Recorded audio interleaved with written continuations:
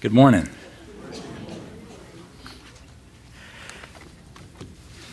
Not long ago, I read about a man in Taiwan who was strolling around in his backyard one day around his pond, and he found a three-headed turtle. In Taiwan, the Chinese folklore believes that turtles are sacred, so he took the three-headed turtle up to the local temple there, and the priest at the temple told him that this three-headed turtle was a gift from God, and that the turtle's markings depicted a diagram that was supposed to plot this man's destiny, his future. The only problem with this turtle is because it had three heads, it walked in a zigzag pattern. The heads couldn't agree which way to go. And so, it just kept kind of going back and forth. And I thought, that is a great metaphor for our lives, isn't it? Because we all have shells with multiple heads sticking out. One of them, of course, is us. Our head sticks out. God, we've got the Godhead as well. But we also have a lot of other heads from people that we allow to somehow have a head on our shell. And the challenge in our lives, of course, is when we allow multiple heads, our lives go zigzag as well, don't they? If we allow the Lord Jesus Christ to be the one that's actually calling the shots and leading, then sometimes we'll still zigzag, but at least we're zigzagging according to plan, and not in a tug-of-war of wills deciding who's going to lead this thing. When you look at the lives of people who don't know Jesus Christ, the challenge, I think, for them is that they live multiple directions. For themselves, for their spouse, for their kids, maybe for God, but depending on the day or depending on the emotion, there's a different direction and there's a different emphasis, and life has no real meaning other than the moment that you're living in. Well, I want to talk today about renewing your heart for God, because all of us, I think, would have at least admitting that God is the only head that we want really leading our lives. But we have a challenge, because our flesh is involved, and our own head and our own selfishness, whether it's what we want to do or whether it's we want to kind of put God aside and do what our spouse wants to do, or what our kids or grandkids want us to do, or what our church wants to do, or our Christian culture says we should be doing. There are so many competing voices to what God actually wants us to do. So turn with me, if you would, to the book of Joshua. And let's look at the very last chapter, Joshua 24. Some weeks ago, we've started this series where we take a message from each book of the Bible. We have finished the Pentateuch, or the first 5 books, where the Lord not only has created the world and sin has marred that creation, God's intent of His blessing on creation, but God decided that the way that He's going to make that creation continue to be blessed is through one man, Abraham. And through Abraham would come a great nation, the Hebrew nation, that ultimately went to Egypt, became slaves. God brought them out of Egypt with a mighty hand and made them a unique nation, a kingdom of priests, that they would become God's unique people on the earth, and a people through whom that blessing would ultimately spread to all people on the earth. Well, He takes them out of Egypt, takes them down to Mount Sinai, reveals His word to them, makes a covenant with them, and then leads them up into the promised land, the land that He had promised to Abraham. But the people didn't have faith to follow God, so they wandered for another 40 years till that generation dies out. Take 2, they come up again, and this time Joshua actually does lead them in to the promised land, which is what we're going to be looking at today. Joshua 24 is actually at the end of the conquest, as it's often called, where Joshua takes the people into the land and they they take the land that God has given them. So let's read the first verse here, and then we'll just allow the text itself to sort of lay out the history, because there's so much more to discuss regarding its significance as well as renewing our heart for the Lord. Joshua 24:1. Then Joshua gathered all the tribes of Israel to Shechem and called for the elders of Israel and for their heads and their judges and their officers, and they presented themselves before God. Kathy and I took our daughters years ago up to Washington, D.C., and we saw all the monuments, and it was really a neat time. One of the monuments that was so visually just stunning is the Lincoln Memorial. If you've been to Washington, you know the orientation of it.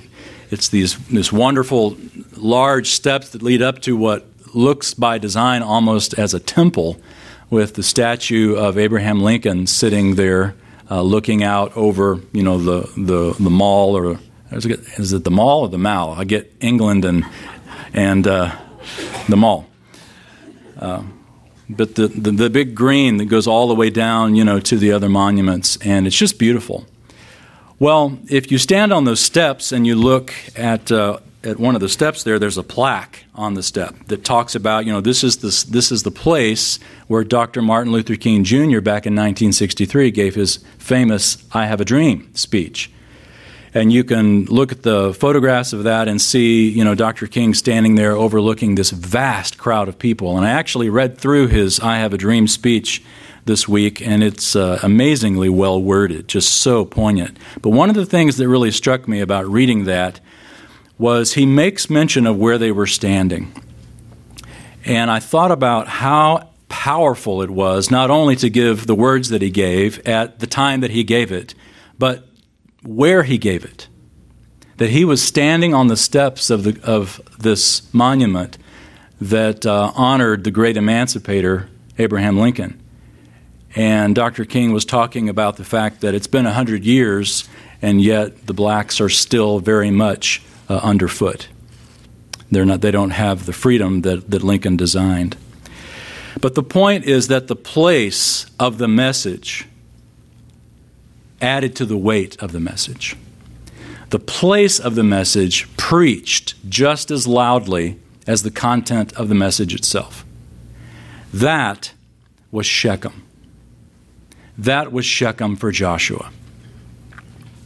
Hold your place here in Joshua and turn back to your maps in the back of your Bible, if you've got maps, and find pretty much any Old Testament map that shows Israel.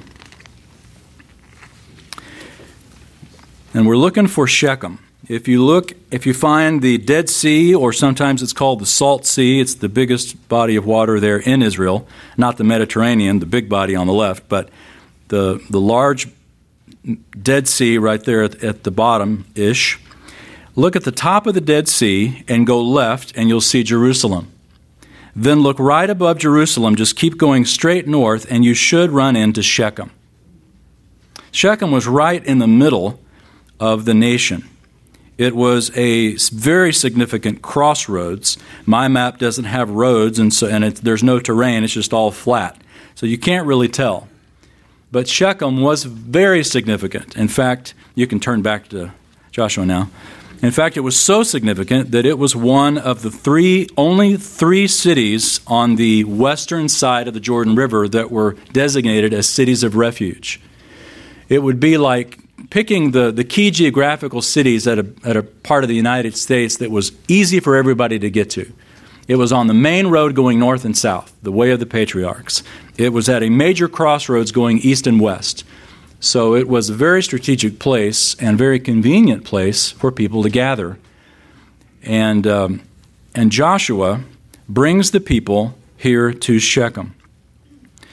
And he mentioned several events that occurred here. Let's continue now in verse 2 and see what it is about Shechem that's so significant and why that matters to us. Verse 2, Joshua said to all the people, "Thus says the Lord, the God of Israel, From ancient times, your fathers lived beyond the river, which means the Euphrates River, namely Terah, the father of Abraham, and the father of Nahor, and they served other gods. Then I took your father Abraham from beyond the river and led him through all the land of Canaan and multiplied his descendants and gave him Isaac. To Isaac I gave Jacob and Esau. To Esau I gave Mount Seir to possess it, but Jacob and his sons went down to Egypt. Let's pause there for a second and emphasize something that maybe didn't mean a lot to us as we read it, but if we were Hebrews reading this and hearing this, all of a sudden history would start exploding in our minds. So let's make that connection. Again, hold your place here in Joshua and turn back to Genesis chapter 12. Genesis 12. Joshua mentions several people here which would immediately have been significant to his hearers, but we need a little background. Genesis 12, look at verse 6. Just to summarize the first 5 verses, God calls Abraham to leave where he is, and Joshua tells us to leave his idols, and to go to the land that God will show Abraham. Verse 6, Abraham passed through the land as far as the site of Shechem, to the oak of Moreh. Now the Canaanite was then in the land. The Lord appeared to Abraham and said, to your descendants I will give this land. So he built an altar there to the Lord who had appeared to him. So as Joshua is saying, here's the history. God called Abraham from beyond the Euphrates to this land. Well, not just to this land, but to Shechem, where they were standing. And when when God called him there, what was the first thing that the Lord said to Abraham at Shechem? Verse 7, to your descendants I will give this land. And Joshua was talking to the fulfillment of those words. So to hear Abraham, all Joshua would have had to say is Abraham. And immediately the Hebrews would have thought back to Genesis 12, verse 6 and 7. Shechem was the first place Abraham came when he came to the land. We are standing where Abraham was. Not only that, we're standing where Abraham was when God reiterated his promise to give him the land. Now, turn from Genesis 12 to Genesis chapter 35. Joshua also mentioned Jacob. Genesis 35.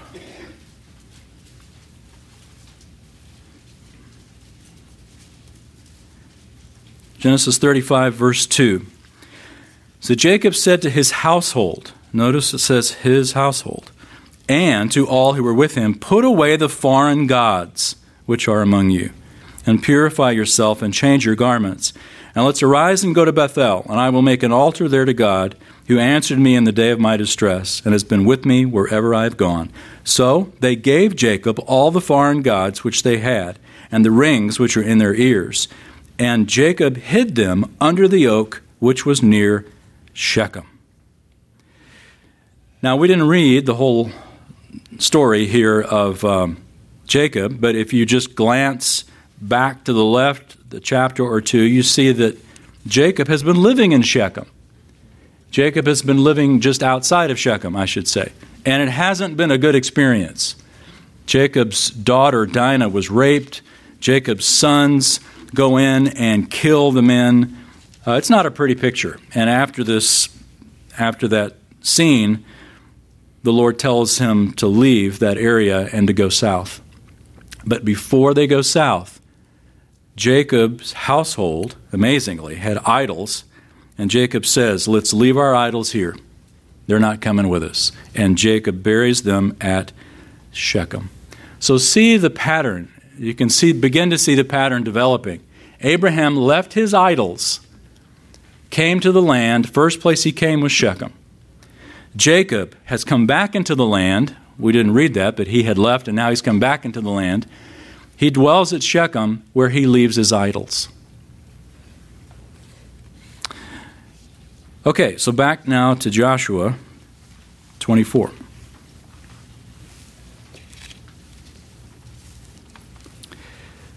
We won't read verses 5 through 13. It's basically a wonderful summary of Israel's history. But if you just glance down through it, you see it's the Lord talking, and he uses the word I a lot. I did this. I did that. I brought you out. I gave you this land. I was not willing to listen to Balaam. I delivered you. I sent the hornet. I mean, it was over and over God saying, I did this and I did that. I am the reason, God says, that you are succeeding, that you are here in the land. It's because of me and my grace. God's grace is what made the difference. Last time we were together, we looked at the previous book, Deuteronomy. And you remember we said that there were two words that actually sort of related together in Hebrew. There was water and heaven. In Hebrew, it's Maim and Shemaim. And the connection there that the Lord made in Deuteronomy 11 was, I want you to remember when you get in the land doesn't have a lot of water. And if you're going to have water, it comes from me. And for you to live in the land, you've got to obey me. And if you obey me, it'll rain. And if you don't obey me, it won't rain. And that'll motivate you to obey me. And then it'll rain. So if you're going to succeed in the land, you have to obey. That very same chapter, we didn't read it last time, but that very same chapter, God tells Israel, now when you get in the land, make a beeline to Shechem. And when you go to Shechem, I want half of you to stand on this mountain and half of you to stand on this mountain and to tell each other what I just told you, the blessings and the curses, as it were. That is, if you obey me, I'll bless you. If you disobey me, I won't bless you. Shechem was in a valley. If you picture two mountains and the valley in between them, Shechem was right in the middle. And so for the nation to divide and have to stand on this mountain and have to stand on this mountain, was Shechem right in the middle. This is what God told Israel to do as soon as they got into the land. Now we're in Joshua 24. We won't turn there, but if we were to turn to Joshua 8, you'll see that's exactly what Joshua did. Joshua brought them to Shechem. They did the blessings and the curses. Joshua set up an altar. And so now all that history as background. Picture yourself as the Hebrew standing there. You're not just standing at Shechem because, there was a good Howard Johnson's there and everybody decided, hey, let's go up and get it. It's real convenient for everybody. No.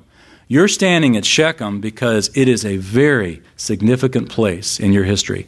Abraham abandoned his idols and went to Shechem. Jacob abandoned his idols at Shechem.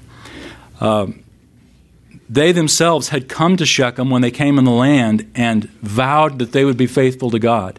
And now, after the conquest, Joshua brings them back to Shechem one more time to reiterate their covenant and renew that their passion was for Jesus Christ.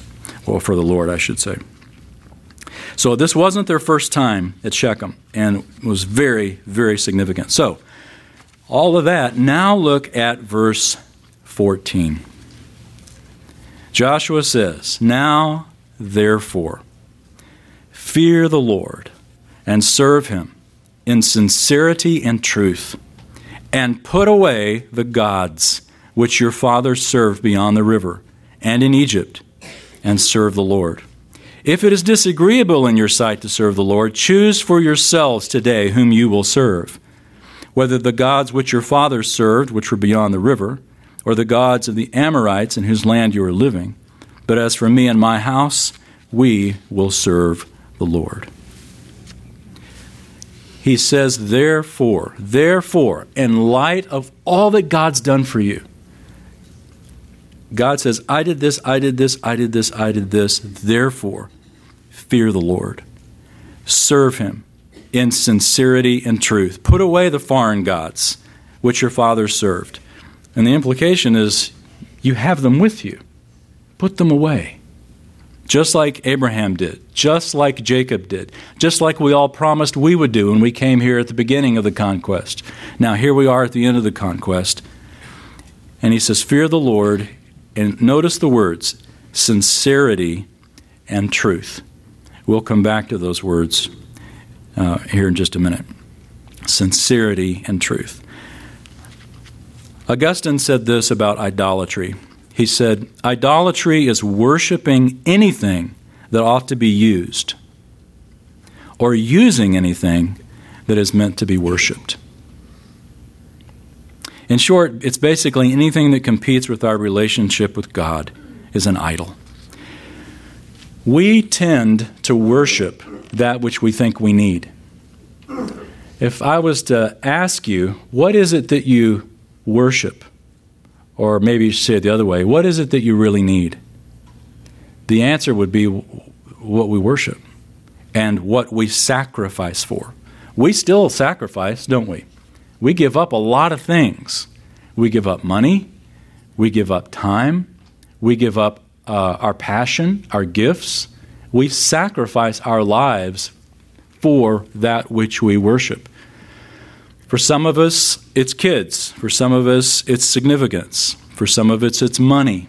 For some of us, it's God.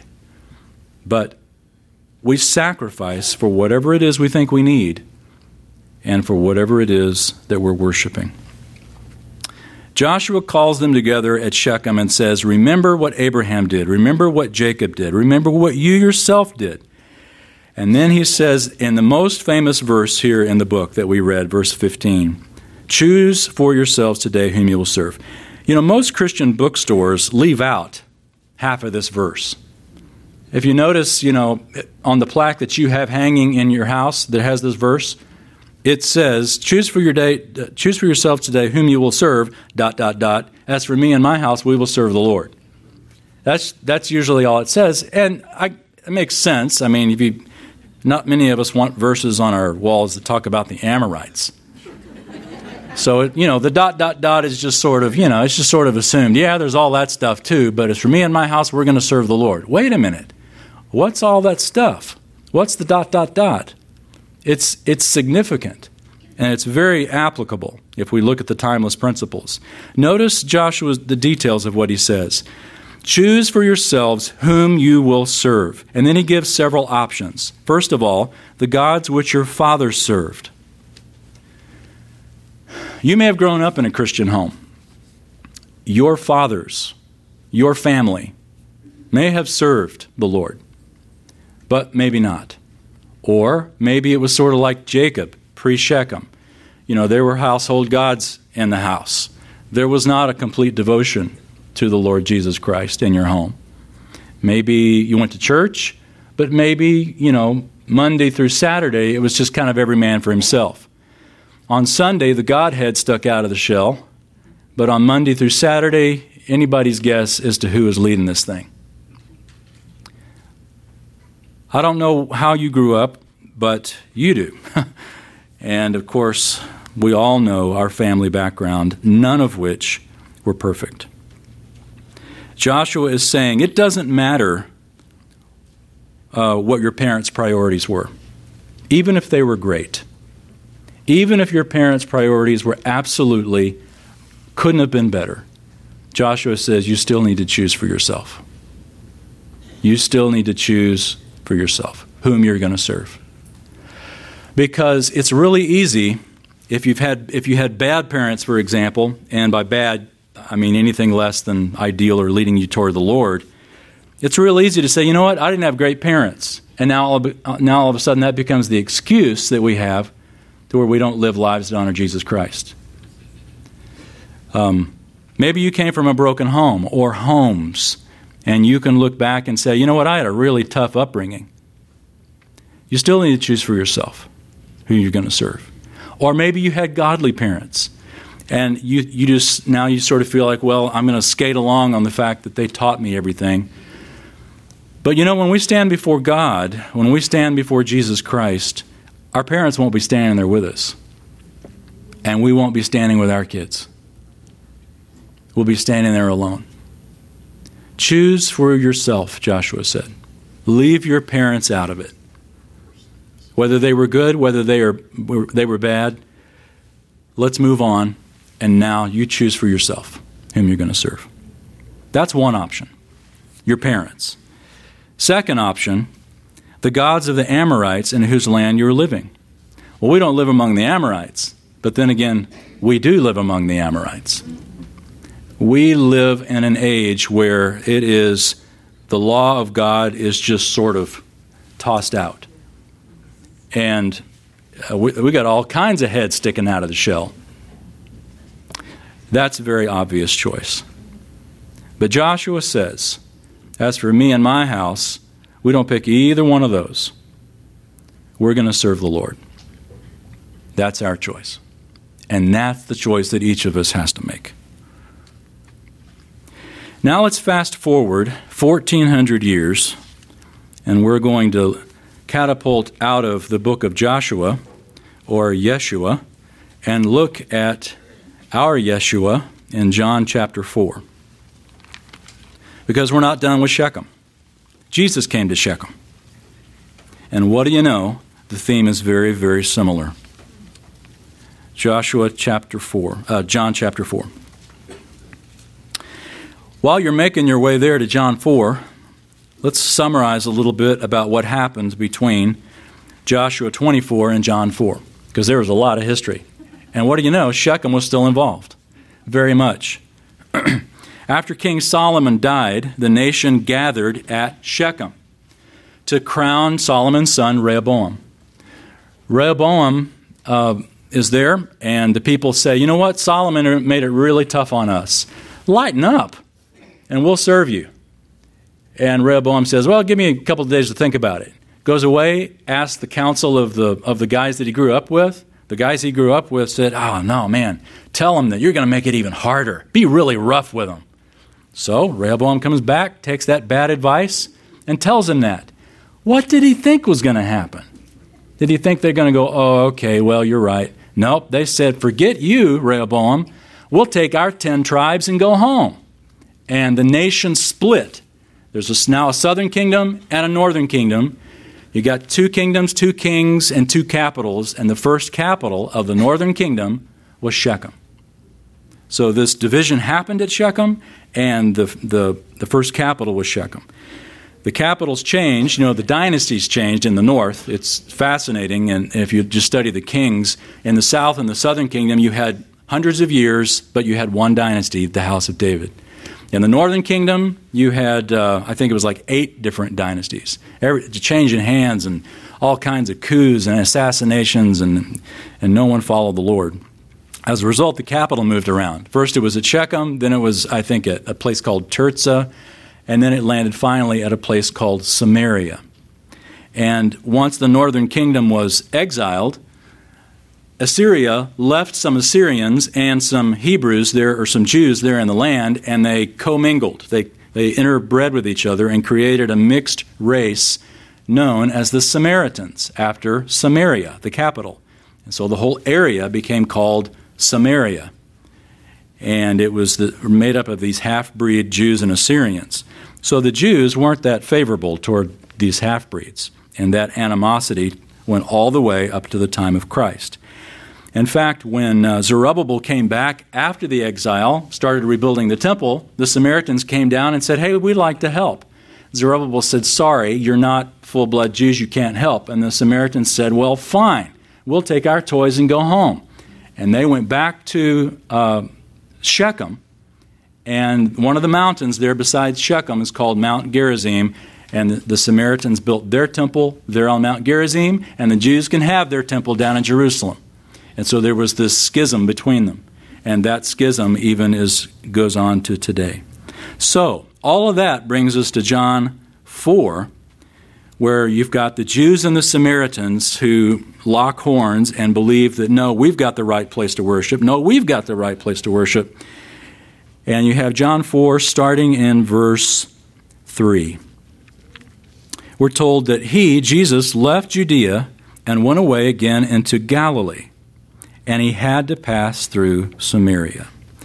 So let's pause there just a second. You don't have to turn to a map, but just imagine you've got Jerusalem in the south, Galilee in the north, and right in between is Samaria.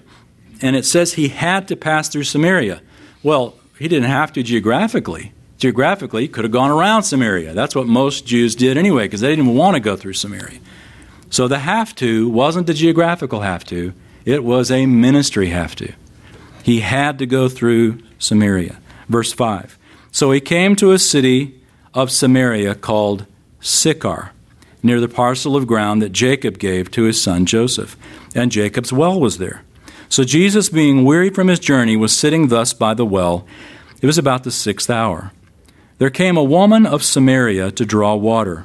Jesus said to her, "Give me a drink," for his disciples had gone away into the city to buy food. Now, if you were to look back at your map, maybe it would, maybe it wouldn't have both there, but Sychar was right beside Shechem. I mean, literally. You could, well, I'm going to say you throw a stone, but it's less than half a mile from each other. They're real close. And we know they're real close because this is where Jacob dug his well. Remember, Jacob lived right by Shechem. And Jacob's well was still there. Wells don't move. And unless they fill it in, it's still there. And there are very few places that you can go in the Holy Land today and be able to say Jesus was here. Because, we don't know if he was literally right in the space. But for a couple of places, and this is one of the places, because the well is the well. And so when you're standing there by this well and you look down in it, you realize, wow, Jesus was like right here. One of the few places in the Holy Land that's so precise. Over the last 3,800 years, the location has been preserved. So Jesus is sitting there by the well, and he doesn't have anything to draw with, and so he says to the woman, "Give me a drink," because his disciples had gone into town to buy food. The 6th hour. To a Jew, the 6th hour was the 6th hour after sunup, so it was high noon. And it would have been the hottest part of the day. Some say that this sort of gives a signal as to maybe this lady, because she came to the well during the hottest part of the day, which is not typically when women would come get water.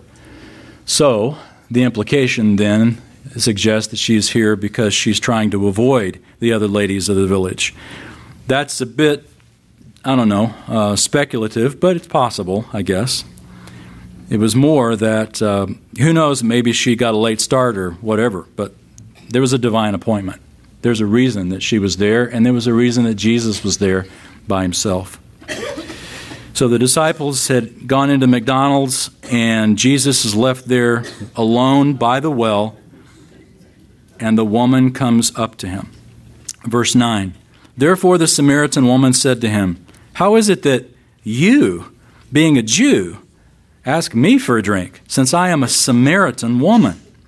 For Jews have no dealings with Samaritans." Jesus answered and said to her, "If you knew the gift of God and who it is who says to you, 'Give me a drink,' you would have asked him, and he would have given you living water." She said to him, "Sir, you have nothing to draw with, and the well is deep. Where then do you get that living water? You're not greater than our father Jacob, are you, who gave us the well and drank of it himself and his sons and his cattle?" Jesus answered and said to her, "Everyone who drinks of this water will thirst again. But whoever drinks of the water that I give him shall never thirst. But the water that I give him will become in him a well of water springing up to eternal life." The woman said to him, "Sir, give me this water, so that I will not be thirsty or come all the way here to draw." He said to her, "Go, call your husband and come here." The woman answered and said, "I have no husband." Jesus said to her, "You have correctly said, 'I have no husband,' for you've had 5 husbands, and the one whom you now have is not your husband. This you have said truly." Wow, what a conversation. When John wrote this in the original language there, verse 9, her words are emphatic.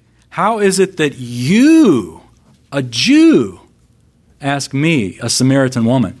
I mean, there are some major cultural no-nos being crossed here. First of all, what's a Jew even doing in Samaria? That was sort of iffy. But not only that, but you have a Jew talking to a Samaritan. Not only that, you have a man talking with a woman. Not only that, you have a rabbi talking with a woman. There are all sorts of cultural no-nos that Jesus is casting aside and engages this woman in a conversation. And she's shocked that Jesus would ask her for anything. And Jesus says, basically, in so many words, if you're shocked that I, a Jew, ask you, a Samaritan, for a drink, the real shock would be if you really knew who I was, you'd be doing the asking.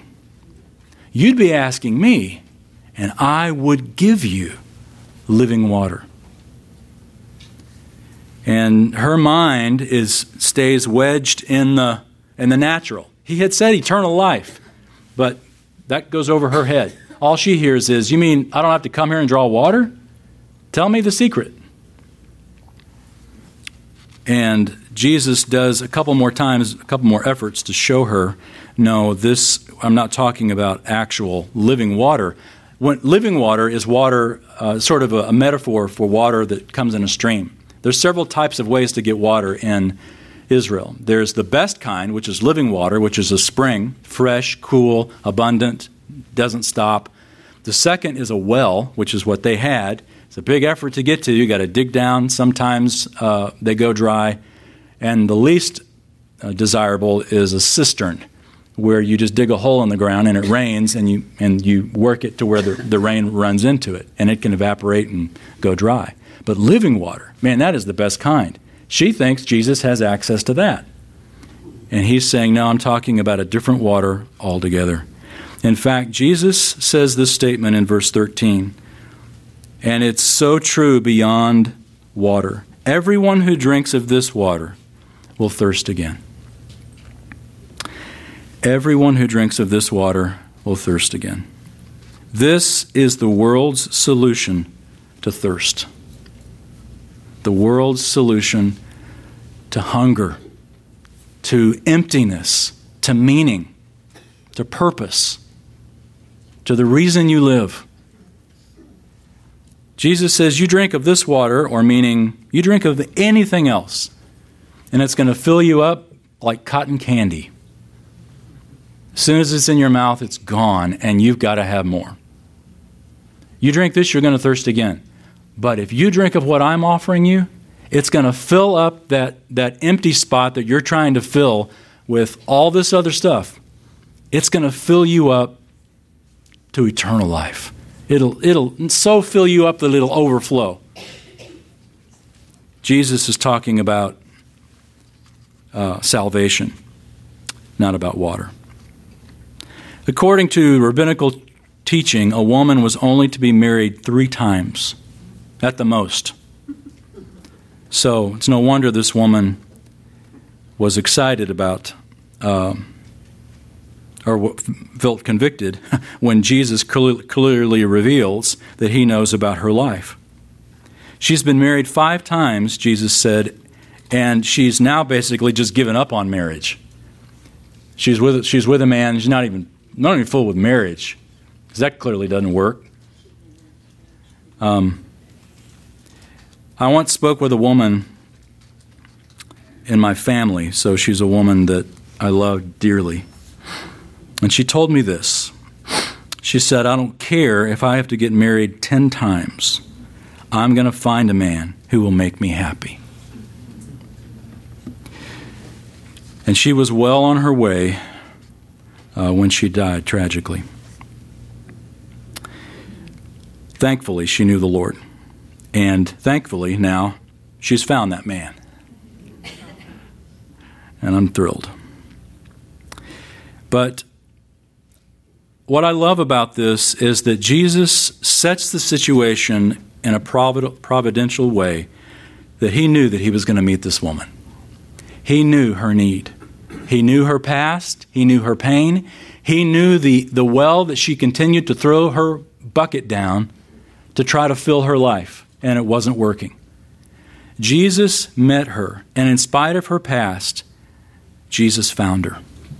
And Jesus held out his hand and offered her what she needed that she didn't even know she needed. And that was him. It was him. And Jesus always does that. Also, something else Jesus does is he won't let you hide from reality. He'll give you proddings and pushings that you can try to wiggle out of, but eventually you're going to come right back around to the fact that Christ knows your past. But here's the good news. He knows it, but it doesn't get in the way of the offer of him offering you a new chance to renew your heart for God. The man at the well was a stranger, and yet he knew all about her.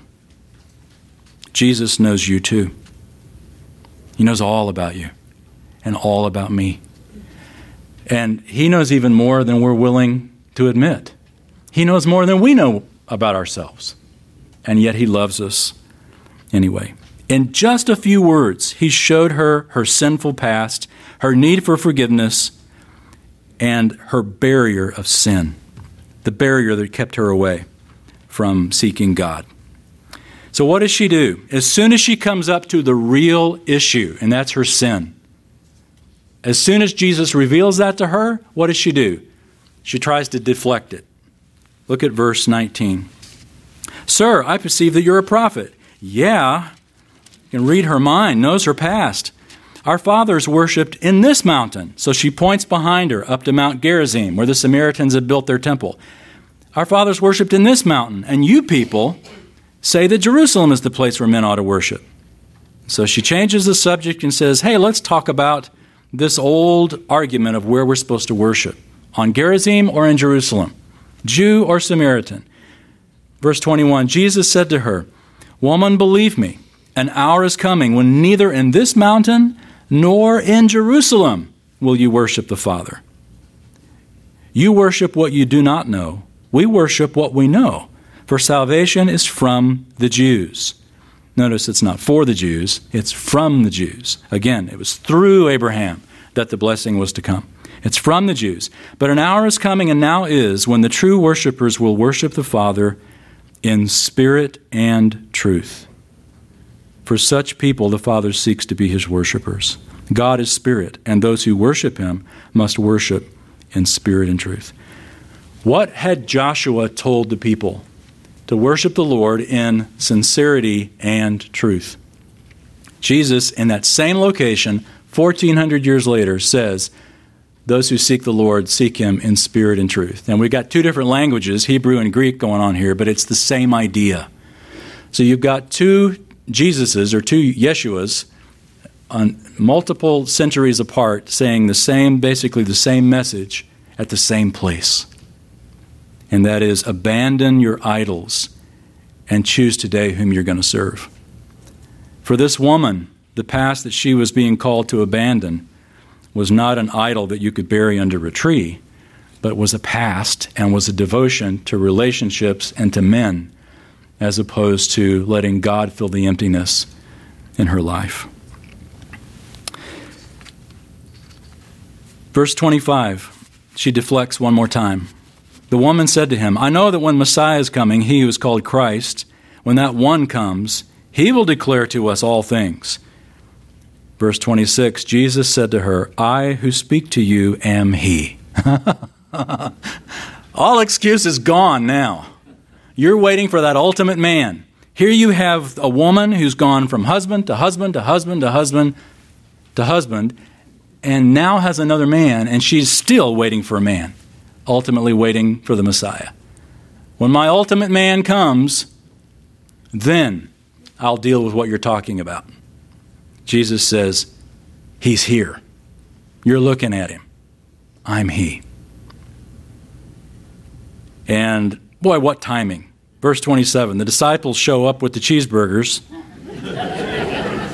Well, probably not. That's not kosher. So show up with the hamburgers. And the woman leaves. But notice verse 28, the woman leaves her water pot. The whole reason she came, just leaves it, rushes back into the city, and becomes a witness for the one who just changed her life. Jesus had the woman at the well, but I encountered a woman at the wall. When I was in Israel one time, wow, is it already noon? Who was it that just said that? I said, is it noon? She said, mm-hmm.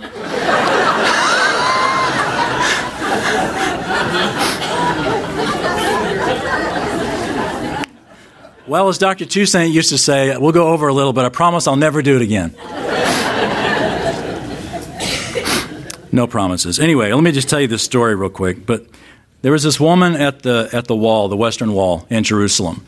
And back at the time when I was working for Insight for Living, somehow this lady knew that I was working for Insight for Living. And so she came up to me and she said, you need to broadcast the way that Gentiles can be saved.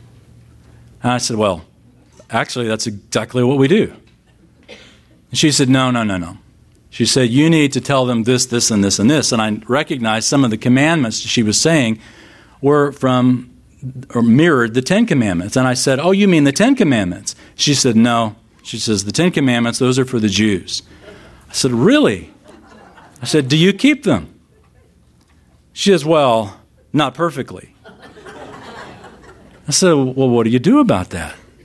Because, the law, the Torah, says you've got to keep it perfectly. She says, and then I told her, well, you don't have a temple to sacrifice in? How do you deal with your sin? She says, well, we just pray. Right now we just pray. And when the Messiah comes, then he will show us the truth. And I thought about the woman at the well. Because though not a Jew, this Samaritan woman told Jesus the exact same thing. We're waiting for the Messiah. When the Messiah comes, then he'll deal with all that. And I told this dear woman, I said, you know what? And we were at the wall, and I turned, I said, about 300 yards right over there, the Messiah came. And he actually died as the final sacrifice for my sins and for your sins. Those sins that you've broken from the Ten Commandments. Whoo, boy, she began backing up, literally. She literally backed up and kept talking to where I couldn't interrupt her. And then about the time there was a fair distance there, she turned and just left. But I thought about the woman at the well, and I thought, what a different response, because when the Messiah appeared to this dear woman, she clearly repented and believed in Jesus. And anyway, I think about that woman at the wall often. So let me just challenge you as we wrap up, now that I've gone over, and ask you a simple question. What well are you drawing from today? Maybe you've placed your faith in Jesus Christ, but honestly, you got a lot of head still sticking out of your shell. You're allowing a lot of different lives and voices to lead you as opposed to the Lord. Jesus' words to the woman are Jesus' words to us when he said, anyone who drinks from this will thirst again. It's not just true for someone who doesn't know Christ. It's true for us as well. Only Christ can fill the empty void in our life that we're trying to fill with everything else. Let's pray. Father, Joshua brought the nation once again to Shechem, and as the text says, they presented themselves to God. And we do that today as well. Father, we open up our hearts to you, our imperfect hearts. And if Jesus was to meet us by the well today, he could clearly point out all of the idols that we are dragging along with us in our walk with Jesus Christ. Thank you that you are so gracious to point those out very gently as life goes on. And also, would you give us the courage to leave those idols, to bury them under the tree at Shechem, that we would throw our bucket down no other well but the well of living water through Jesus. And it's in his name we pray.